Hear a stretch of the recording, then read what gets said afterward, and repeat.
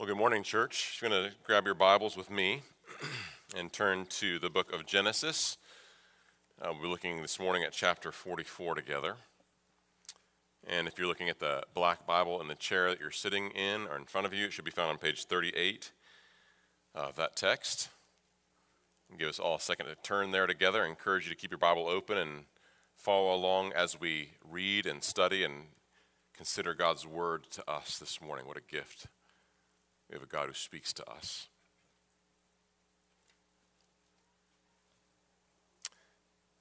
Y'all there? All right. I used to live in Nebraska.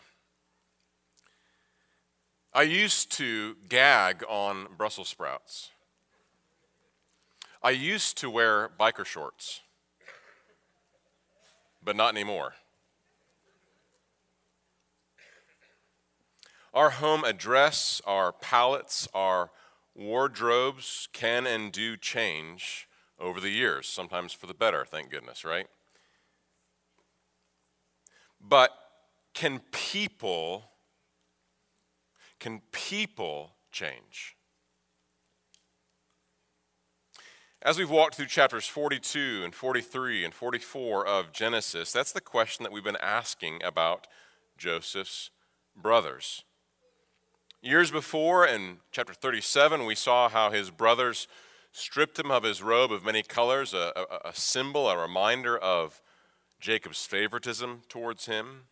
They threw him in a pit, left him to die, and in the last minute changed their mind and decided to make a little profit off their brother and sold him into slavery in Egypt. Joseph's life, some of the best years of his life would be gone. And his life would never be the same after the betrayal and the wrong and the sin that his brothers had committed against him. And so we've seen Joseph wait year after year. And after a long wait, God finally raised up Joseph until he became second in command of Egypt. We saw how God then ordained a 7-year famine where in his providence it would bring his brothers from the land of promise in Canaan to Egypt, where Joseph would be face to face with his brothers who had betrayed him 20 years ago. Now, Joseph, in that moment, no doubt wanted to reveal his identity. It's me. To embrace them. They've been apart for 20 years. But the question again was, hold up. Had his brothers changed? Or were they the same envious, self-centered brothers who were willing to throw someone under the bus for their personal gain, as they had done with Joseph? Well, thankfully, in chapters 42 and 43, we saw God awakened their seared conscience. We saw how, by God's grace, they were set free from their previous envy. But had they really changed? Or were they just really good actors? Well, in chapter 44, we see Joseph's final test, where he establishes to see whether or not they had actually changed. And so we're going to walk through the text. There's 3 scenes that we're going to look at in the text. Scene number 1, if you're taking notes, scene number 1, love confronts sin. Love confronts sin. This is verses 1 through 15 of chapter 44. Let's look at God's word together in verse 44, or chapter 44. Moses writes, "Then he commanded the steward of his house, fill the men's sacks with food, as much as they can carry, and put each man's money in the mouth of his sack, and put my cup, the silver cup, in the mouth of the sack of the youngest, with his money for the grain." And he did as Joseph told him. As soon as the morning was light, the men were sent away with their donkeys. They had gone only a short distance from the city. Now Joseph said to his steward, "Up, follow after the men, and when you overtake them, say to them, 'Why have you repaid evil for good? Is it not from this that my Lord drinks, and by this that he practices divination? You have done evil in doing this.'" And when he overtook them, he spoke to them these words. They said to him, "Why does my Lord speak such words as these? Far be it from your servants to do such a thing. Behold, the money that we found in the mouths of our sacks we brought back to you from the land of Canaan. How then could we steal silver or gold from your Lord's house? Whichever the servants is found with it shall die, and we shall be your Lord's servants." He said, "Let it be as you say. He who is found with it shall be my servant, and the rest of you shall be innocent." Then each man quickly lowered his sack to the ground, and each man opened his sack, and he searched, beginning with the eldest and ending with the youngest, and the cup that was found in Benjamin's sack. Then they tore their clothes, and every man loaded his donkey, and they returned to the city. When Judah and his brothers came to Joseph's house, he was still there. They fell before him to the ground. Joseph said to them, "What deed is this that you have done? Do you not know that a man like me can indeed practice divination?" And pause there. Central to Joseph's final test here in chapter 44 was this silver cup that we're told was Joseph's. It was the cup that he drank out of, we're told. And it's mentioned that he uses it for divination. I don't think that's actually true. If you keep reading in the Old Testament, I think it's part of the elaborate kind of test that is used to kind of trick his brothers and not divulge his identity as their brother yet. Anyways, but the silver cup was central to this plan, and we're told that he slipped this silver cup into Benjamin's bag without them knowing it. The night before, they had enjoyed a feast with Joseph, and we're told that early in the morning, they head out with their donkeys, and they're headed home back to the land of Canaan. Now, this was quite the trip. They had cleared up this disagreement with the Egyptian ruler, who had suspected that they were spies and that they were dishonest, cleared it up. They had now bags full of grain that they were taking back to their families so that their families could survive in the midst of this famine. And most importantly, let's not forget, they had Simeon back. They got Simeon out of prison. And Benjamin, who they brought as the ruler had commanded them, it was with them. So they had Simeon out of jail, Benjamin in tow with them, and all of the other 9 brothers were together on their way home. So on their way home, initially, they must have felt really good about this trip. It must have seemed like a glowing success. But before the Egyptian pyramids could disappear from their rearview mirror, the steward pulls them over, and he accuses them of stealing Joseph's personal silver cup. They were shocked. No way. Couldn't have happened. I mean, they had brought back the money that was mistakenly put into their bags from their first trip to Egypt. They had brought it back to make it right. Who in their right mind would now steal silver and gold from the second most powerful man in Egypt? No way. And so, confident of their innocence, they offer their bags to be searched, and they even suggest the death penalty for the person who happened to steal the silver cup, because none of them could have done this. This was outrageous. And so the steward takes their bags, and with the oldest, he works down from the oldest to the youngest kind of methodically, searching their bags. And so as these bags are being searched, the tension in the story rises, because they don't know what's coming, but we as the readers do. So he searches the oldest. Reuben looks in the bag, no silver cup. Simeon's bag, no silver cup. Levi's bag, no silver cup. And down the line he goes until he gets to Benjamin's bag.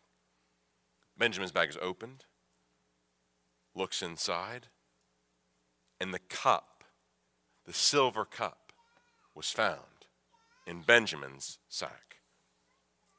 Immediately the brothers were told, tear their clothes. It's a symbol of distress and panic and mourning. Why was this happening again?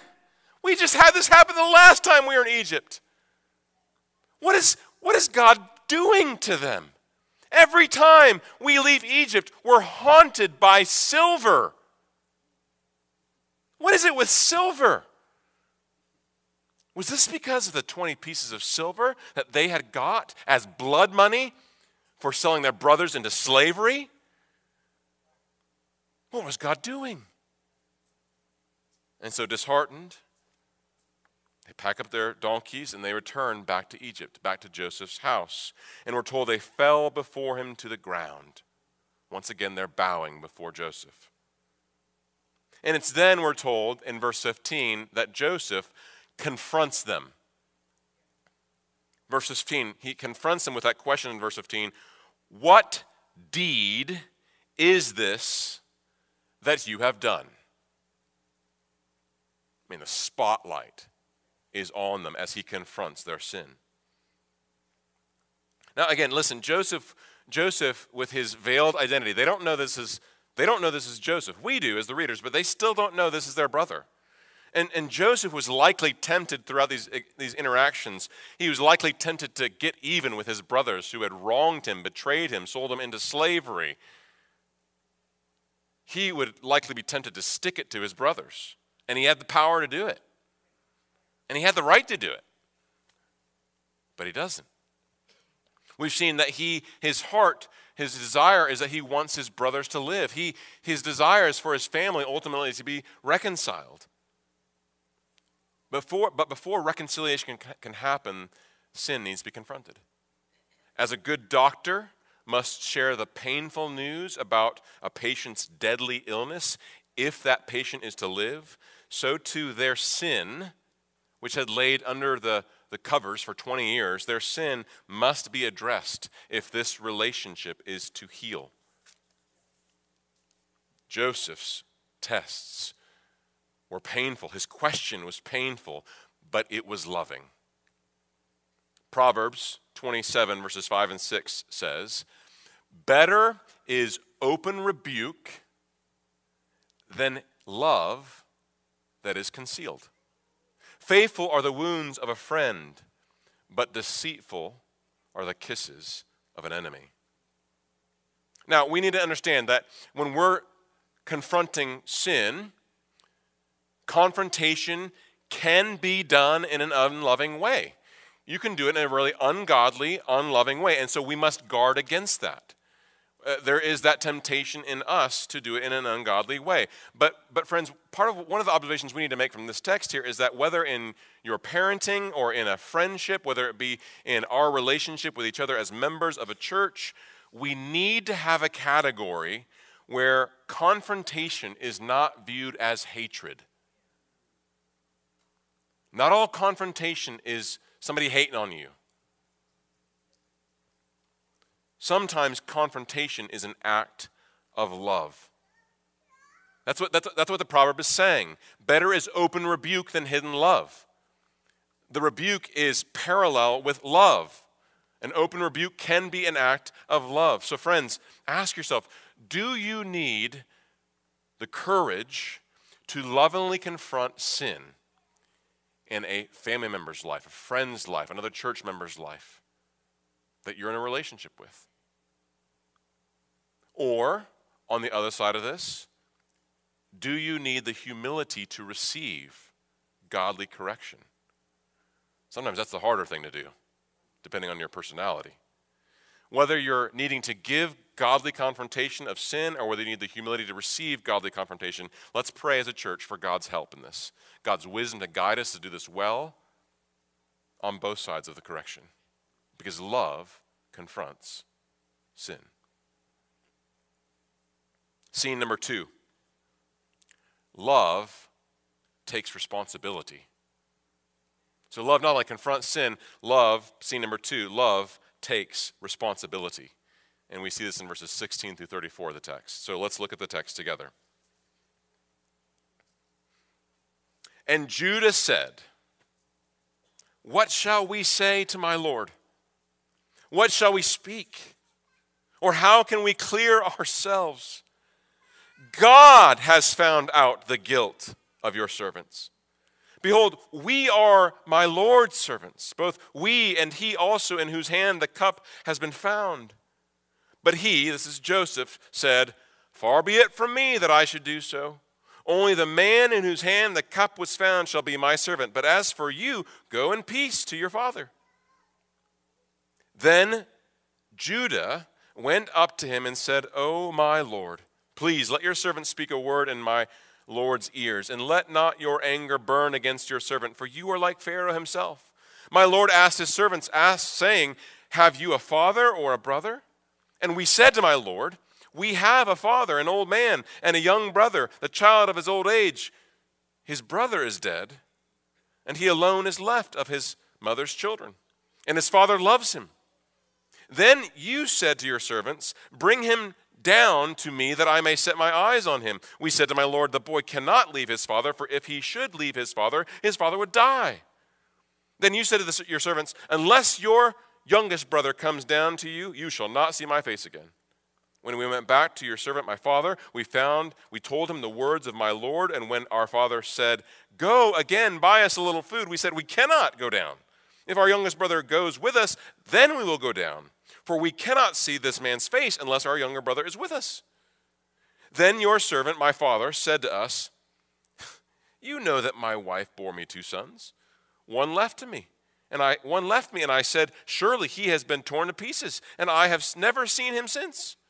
If you take this one also from me, and harm happens to him, you will bring down my gray hairs in evil to Sheol. Now, therefore, as soon as I come to your servant, my father, and the boy is not with us, then as his life is bound up in the boy's life, as soon as he sees that the boy is not with us, he will die. And your servants will bring down the gray hairs of your servant, our father, with sorrow to Sheol. For your servant became a pledge of safety for the boy to my father, saying, If I do not bring him back to you, then I shall bear the blame before my father all my life. Now, therefore, please, let your servant remain instead of the boy as a servant to my Lord, and let the boy go back with his brothers. For how can I go back to my father if the boy is not with me? I fear to see the evil that would find my father. Now, there's a lot to take in Judah's speech. It's one of the longest speeches in the Old Testament. But before we dive into his speech, I want us to go back and look at the question that we heard in verse 15. When Joseph confronts his brothers, when he confronts sin, the question he asked is, What deed is this that you have done? Now, in reading this text, we might pass over this as a normal, typical question and not think twice about it. But I think that Moses is up to something that I want us to pause and consider, because I think he's actually highlighting something for us. Old Testament scholars Lee and Harper have shown how the same Hebrew phrase that makes the question, What have you done? That Hebrew phrase, the same Hebrew phrase, is used 8 times in the book of Genesis. 8 times in the book of Genesis, and it's not a mistake. It's used 8 times in the book of Genesis as a question to confront sin. And what's interesting is this is the 8th time. Now, the first 7 times we see the question asked in Genesis, What have you done? The first 7 times we see this question, the response that we get in the book of Genesis is a bad one. And every time we see a poor response to this question that confronts sin, it builds the tension until we get to this 8th and final occurrence in 44 verse 15. So let me give you a quick survey of the first 7 instances we see this question, What have you done? The first time we see this question is in Genesis 3. You might remember this. After Adam and Eve rebel against God, the Lord God said to the woman, What is this that you have done? You hear the question?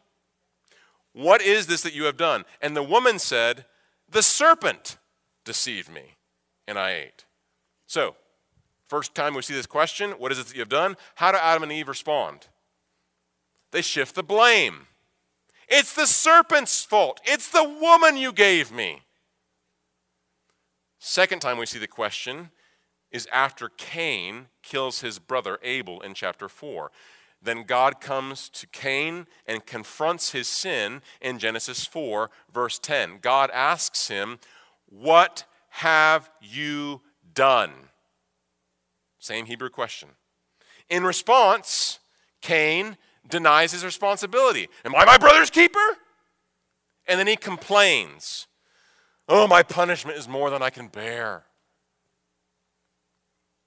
Third time we see the question is when Abram pawns his wife off as his sister in order to protect himself. You might remember that in Genesis 12. But when Pharaoh finds out that he had lied to him, he comes to Abraham in Genesis 12, verse 18, asking, "What have you done?" Spotlight on Abram. Abraham's response? Silence. He just leaves the room. Blame shifting, complaining, and just walking out of the room. I'm not going to deal with this. See ya. The fourth time we see the question is when Abraham pawns off his wife a second time. When Abimelech asks in Genesis 20, verse 9, "What have you done?" Abraham tries to rationalize his sinful behavior. He tries to spin it off as this was the reasonable thing to do. If I didn't do this, I would have died. He tries to rationalize his sin. The fifth time we see this question in Genesis is Genesis 26, verse 10. "What is this you have done?" is asked of Isaac this time. Isaac's answer? Silence. The sixth time we see this question is in Genesis 29, verse 25. This time, Jacob asks Laban, who wronged him, "What is this you have done, Laban?" It's met with Laban's excuses and his rationalization. The seventh time we see this question is in Genesis 31, verse 26. This time, Laban asks Jacob, "What have you done?" Each time the question is asked, it's confronting sin, it's putting spotlight on the sin, and this time Jacob responds with rationalization. Excuses in order to make his sinful choice seem reasonable. You with me? 7 times, "What have you done?" is asked in the book of Genesis. And 7 times, we see a poor, wrong response that dodges the question. Blame shifting, denial of responsibility, silence and walking out of the room, excuses, rationalization. I think what Moses is doing in the book of Genesis is showing us a pattern in the whole. If we step back and look at the whole book of Genesis, this phrase is showing us a pattern, a stair step of bad responses. And then we get to the 8th and the final time the question is asked. But this time, Joseph is asking the question in Genesis 44, verse 15. Same question. "What deed is this that you have done?" Now, up to now, we might expect another poor, wrong response when sin is confronted. But praise be to God, the brothers respond rightly. For the first time in Genesis to this question, they respond rightly when sin is confronted. Speaking on behalf of his brothers, Judah steps up, and in verse 16, he responds on behalf of his brothers. Look at verse 16. He says, "What shall we say to my Lord? What shall we speak? Or how can we clear ourselves? God has found out the guilt of your servants. Behold, we are your Lord's servants." He's not rationalizing. He's not walking out of the room in silence. He's not blame shifting.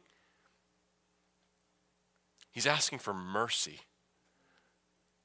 Mercy is when God does not give you what you deserve. That's why we sang the first song, Lord have mercy. Because if we get what we deserve, we're in trouble. Now, Judah is not suggesting, I think, that Benjamin actually stole the cup. I think they realized that they didn't put the money in their sacks the first time. They don't know how it got there. I don't think that he's saying that Benjamin stole the cup either. I think the idea is that they're trying to put the pieces together, and they realize that the money mysteriously showed up in their bags twice, and now the silver cup shows up twice. That would have been a stupid thing for them to do. And they put the pieces together, and they realize that God was uncovering their guilt. God was exposing the guilt of their sin against Joseph. This was not about the cup. This was God confronting their sin that had laid under the surface for 20 years. And again, they don't blame shift, they don't make excuses, they don't rationalize, they don't walk away from the question. Instead, they confess their sin. And they set out to make right what they had done wrong. It's remarkable. When Katie, my wife, worked as a structural engineer in Chicago for 7 years, the firms that she would work for worked on big, multi-million-dollar skyscraper-type projects, which means that anytime you have a construction project, at some point in the construction process, something's going to go wrong. I mean, this is a big thing, right? So somebody might drop a brick and break a window, or somebody gets injured, or something happens, something goes wrong.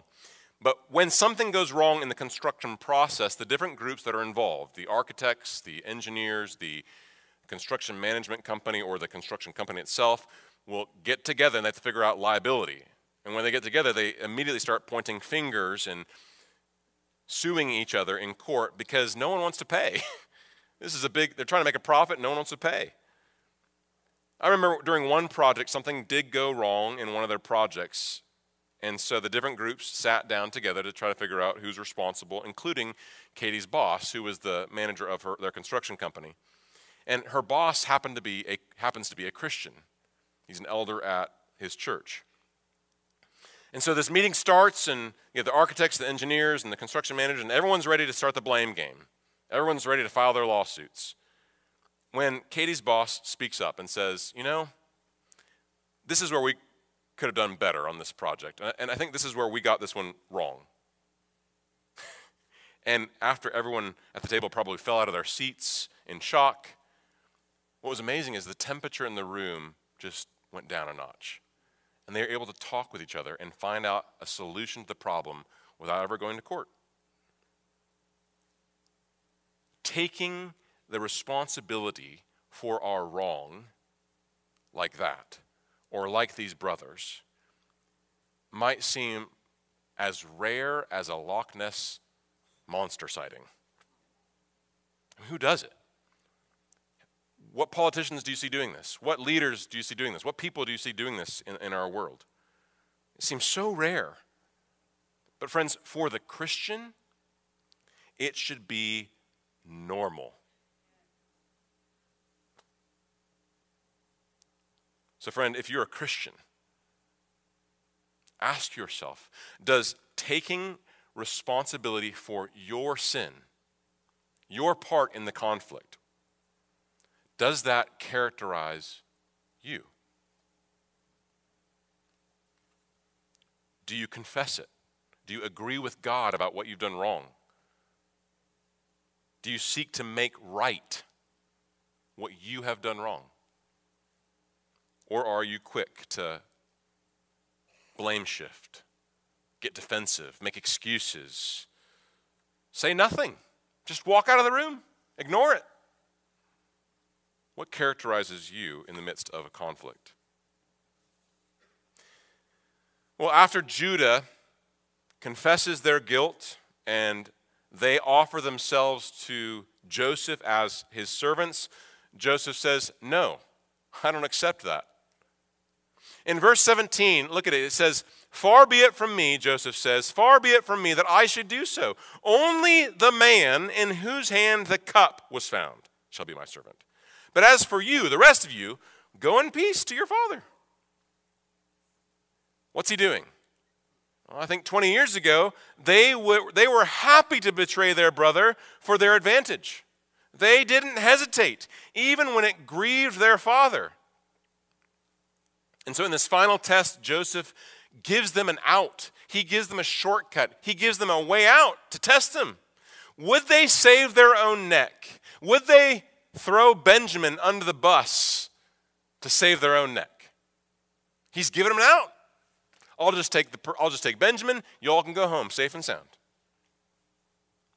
And listen, the brothers, as we've seen them in Genesis so far, the Judah of Genesis 37 would have jumped at that.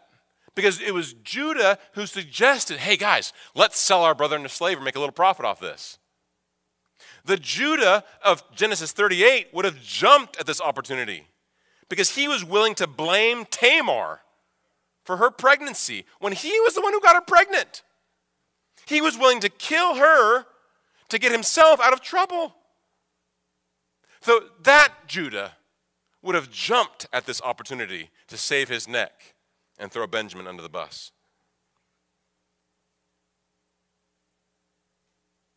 But Judah had changed. In his speech to Joseph in verses 18 through 34, there's a long speech where he recounts everything that has happened in this interchange, this exchange between them going to Egypt and coming back. In this long speech, he mentions his father 14 times. He mentions Benjamin, the boy, the youngest brother, 12 times. The repetition shows us where his concern is. His concern was for them. His concern was to save his father the grief and to save his brother Benjamin. His love burned so bright for them and not for himself that Judah was actually willing to offer himself as a substitute to save his brother Benjamin. Look at verse 32. He says, your servant became a pledge of safety for the boy, that's Benjamin, to my father, saying, if I do not bring him back to you, then I shall bear the blame. I shall bear the blame before my father all my life. Now, therefore, please, let your servant remain instead of the boy. He offers himself as a substitute.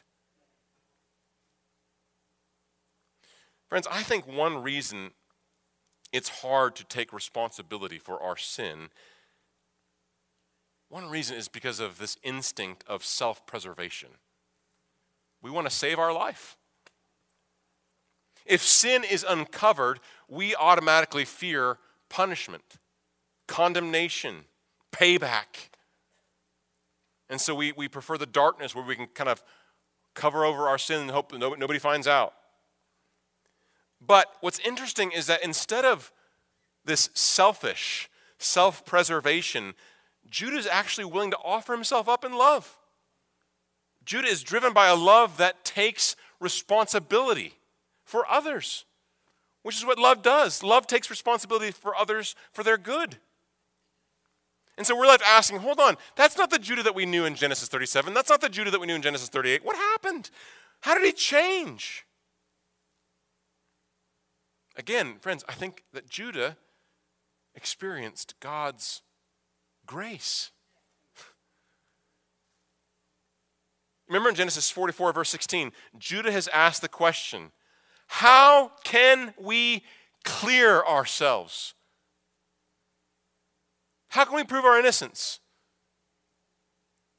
And the assumed answer to his question is, he can't.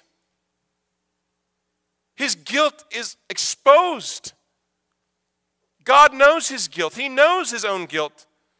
There's nothing that he could do to clear himself. There's nothing these brothers could do to clear themselves. No matter how many good works they do from here on out, you can't clear their past. They had wronged their brother. They'd sinned against their brother. They betrayed their brother. And friends, it's a reminder for us that a righteous God, he will not sweep sin under the carpet because he will not compromise his justice. He is a just God and he will not compromise his character. But a righteous God did 2,000 years ago send his son, Jesus, to satisfy the demands of his perfect justice. You see, when Jesus began his ministry, John the Baptist sees Jesus coming over the hill, and what does he say? He says, "Look, behold, Jesus, the Lamb of God, who takes away the sin of the world." Jesus is the Lamb of God who will bear our sin. He will take our sin away. And so we, like Joseph's brothers, we need to remember and know this morning that we, in and of ourselves, we are guilty. We have sinned against our Creator. We have sinned against a holy God so that we could do what we want, when we want. And friends, there is nothing that you can do to clear yourself. There is nothing I can do to clear my name. There is nothing that we can do to prove our innocence because we're guilty. But that's why Jesus came.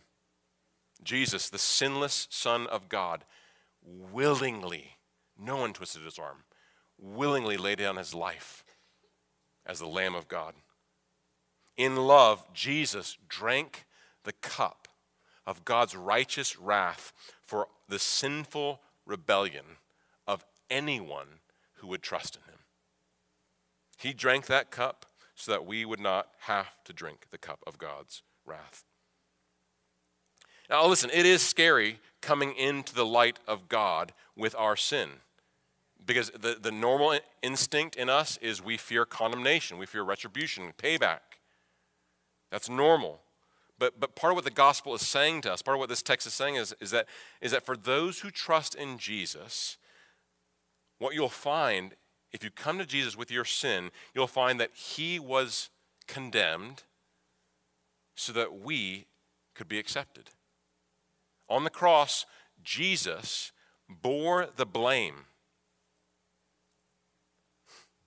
and rose again so that those who trust in him could be justified. In other words, so that the guilty could be declared not guilty. Friend, if you're not yet a Christian, listen. I pray this morning that you would hear this as good news. You don't have to hide your sin. You don't have to pretend like you're a good person or good enough. You don't have to put a mask on every time you go out in public and say, "I'm a good person. I'm good enough." Which, by the way, is exhausting because it's a lie. None of us are good. Every member of this church is not good in and of ourselves. We've all sinned. We've all fallen short of the glory of God. But for those who turn from their sin, for those who truly repent, and those who come to Christ in faith, those who trust in Christ and Christ alone, what you will find is not condemnation. You will not find payback, retribution. You will find mercy. You'll find grace. You'll find forgiveness. So friends, I urge you today, my non-Christian friend, don't stay in the dark. Come into the light. Confess your sin. Admit your need for Jesus. Come to him in faith, and he will embrace you with open arms. And do that today, because today is the day of salvation. We're not promised tomorrow. Today is the day of salvation. Well, what if you are a Christian? Does that mean that coming to the light is no longer scary? No. Even if you are a Christian today, it's still scary at times to come into the light. When you've sinned and to come into the light, it is scary to come into the light with our own sin. So, brothers and sisters, fellow Christians, we may still be tempted when we sin to blame shift, to hide, to stay silent and walk away, put our head in the sand, ignore it, or make excuses for our sin. But I want to remind you, Christian, Romans 8, verse 1. There is now no condemnation for those who are in Christ. So what do you have to fear then? What's keeping you in the dark, my brother and sister, with your sin? What are you afraid of? What am I afraid of in those moments? Well, sometimes we fear not the condemnation of God, we fear the condemnation of family and friends and our spouse. And what we do is we fear their condemnation more than we fear the condemnation of God. But friends, that is to cheapen God's grace and to act as if the bigger issue in this question is what people think of you more than what God thinks of you. And so let me say it again, brothers and sisters. If you're in Christ, there is no condemnation. There is no condemnation. You have been adopted by God as his child. You have become a co-heir of the grace of God. You become an heir with Christ of all that is his. And so knowing that, we should take responsibility for our sin when we sin. We should confess it, and we should seek to make it right. And what gives us boldness is the fact that God has already declared us just, innocent, not guilty. Friends, in chapter 42, Genesis 42, 43, 44, we've been asking if Joseph's brothers had changed or not. And in the end, Joseph had given his brothers a get-out-of-jail-free card. Just abandon Benjamin. Just give him up to me. Let him go to jail. You can all return safely home. No questions asked. But they don't take the get-out-of-jail-free card. They refuse. And I think that when Joseph sees Judah offer himself in Benjamin's place, it becomes abundantly clear his brothers had changed. God had changed his brothers. Their repentance was real. So, what would that mean? What would their repentance mean for a family that had been estranged for over 20 years? What were the results of their true repentance? Scene number 3. We're going to dip our toes into 45 because we have to. Scene number 3. Love opens the door. Love opens the door. This is 45, 1 through 15. Look with me at the first 15 verses here. Then Joseph could not control himself before all those who stood by him. He cried, "Make everyone go out from me." And so no one stayed with him when Joseph made himself known to his brothers. And he wept aloud so that the Egyptians heard it, and the household of Pharaoh heard it. And Joseph said to his brothers, "I am Joseph. Is my father still alive?" His brothers could not answer him, for they were dismayed at his presence. So Joseph said to his brothers, "Come near to me, please." And they came near. And he said, "I am your brother, Joseph, whom you sold into Egypt. And now do not be distressed or angry with yourselves because you sold me here. For God sent me before you to preserve life. For the famine has been in the land these 2 years, and there are yet 5 years in which there will be neither plowing nor harvest. And God sent me before you to preserve for you a remnant on earth and to keep alive for you many survivors. So it was not you who sent me here, but God. He has made me a father to Pharaoh, and lord of all his house, and ruler over all the land of Egypt. Hurry, go up to my father and say to him, 'Thus says your son, Joseph, God has made me lord of all Egypt. Come down to me, do not tarry. You shall dwell in the land of Goshen, and you shall be near me, you and your children, and your children's children, and your flocks, your herds, and all that you have. There I will provide for you, for there are yet 5 years of famine to come, so that you and your household and all that you have do not come to poverty. And now your eyes see, and the eyes of my brother Benjamin see, that it is my mouth that speaks to you. You must tell my father of all my honor in Egypt and of all that you have seen. Hurry and bring my father down here." And then he fell upon his brother Benjamin's neck and wept. And Benjamin wept upon his neck, and he kissed all his brothers and wept upon them. After that, his brothers talked with him.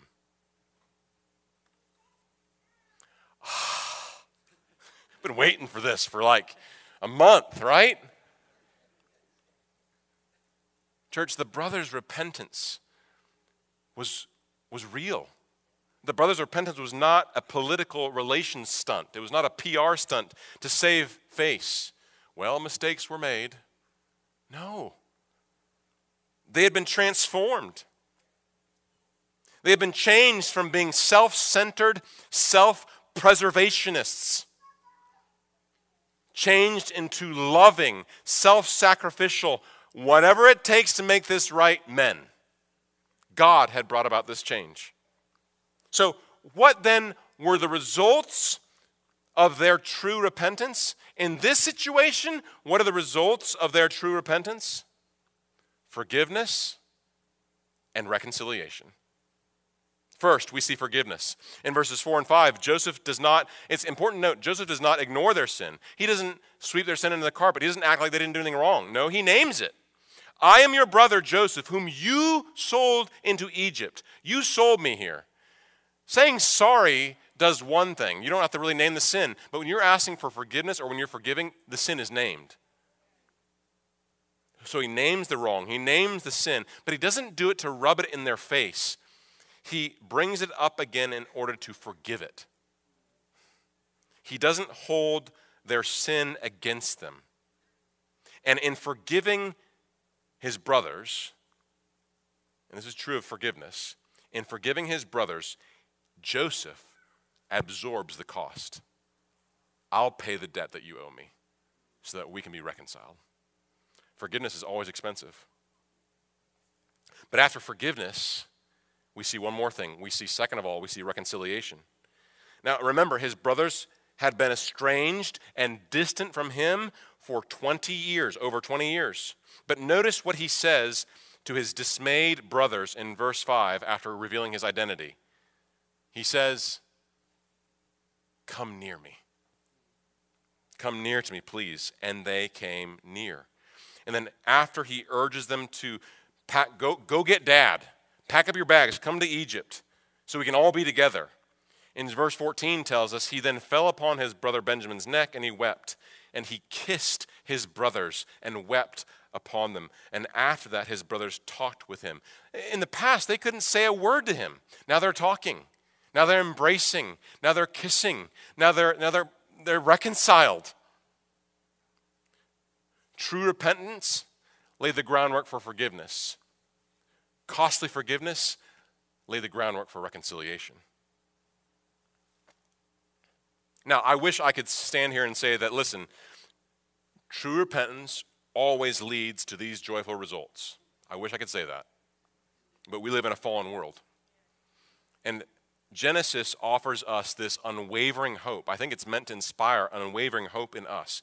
But Genesis is also not naive about the complexities that sin creates in a fallen world.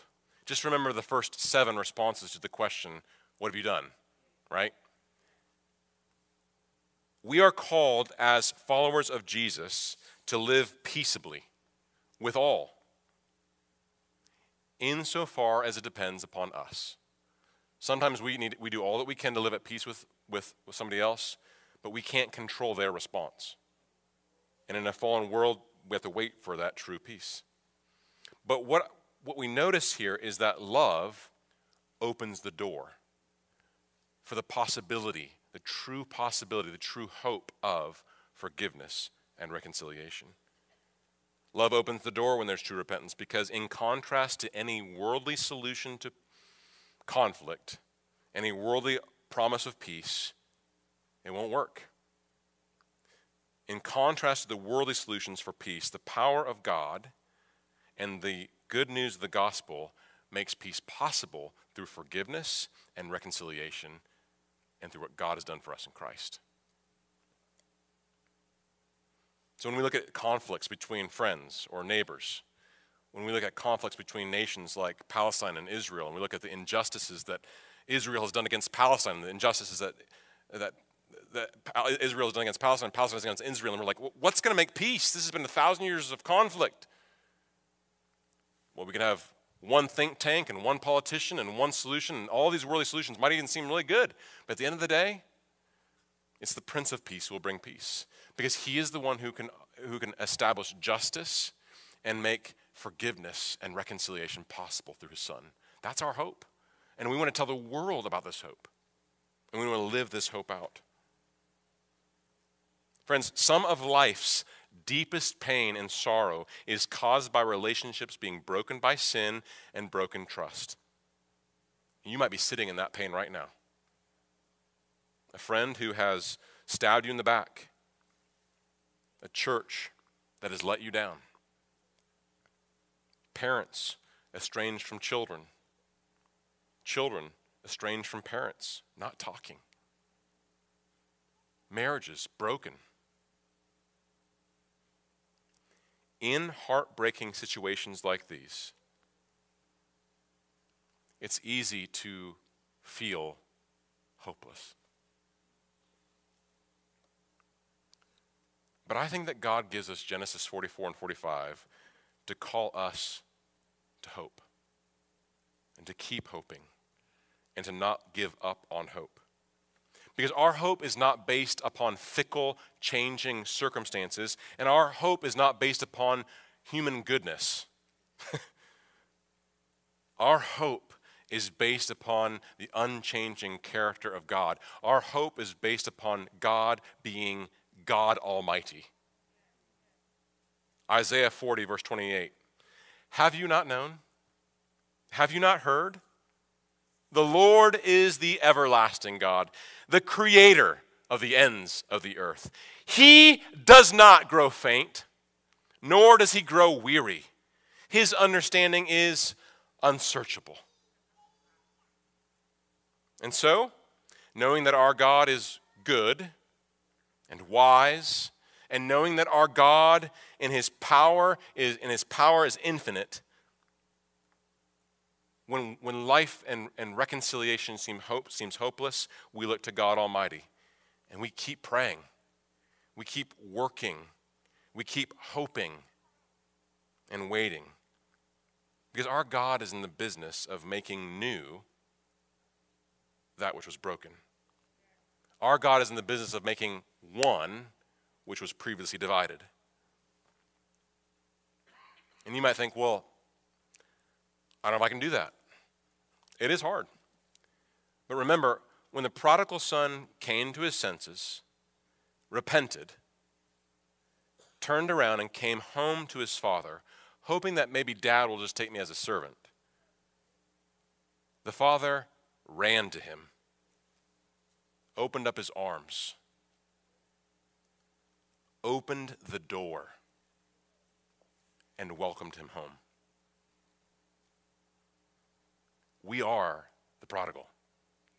And so if God, our Father, ran to us in our repentance and opened the door to sinners like me and you, and we stand here today as reconciled sinners, now adopted children of God, if he can reconcile sinners like us to himself, he can reconcile the broken relationships that we grieve in our lives.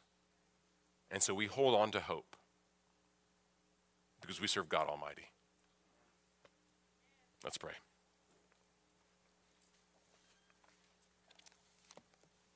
Father, we love you and thank you for your steadfast love and mercy and goodness and wisdom.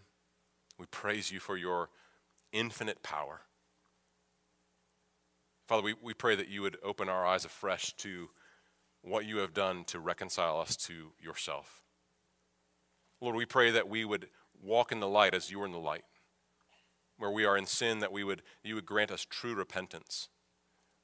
Lord, if we've been sinned against, that we would wait upon you for change and believe that you can bring change in the lives of others. And Lord, however long that might be, may we never lose hope, because our hope is in you. And we pray that you would bring about reconciliation and forgiveness and change in our lives, in our time. We want this, we ask you of this in our time, even before Jesus comes back. We pray that you do that for your glory. Lord, show off your power, show off your unlimited strength to do that for our good and your glory. We pray in Jesus' name. Amen.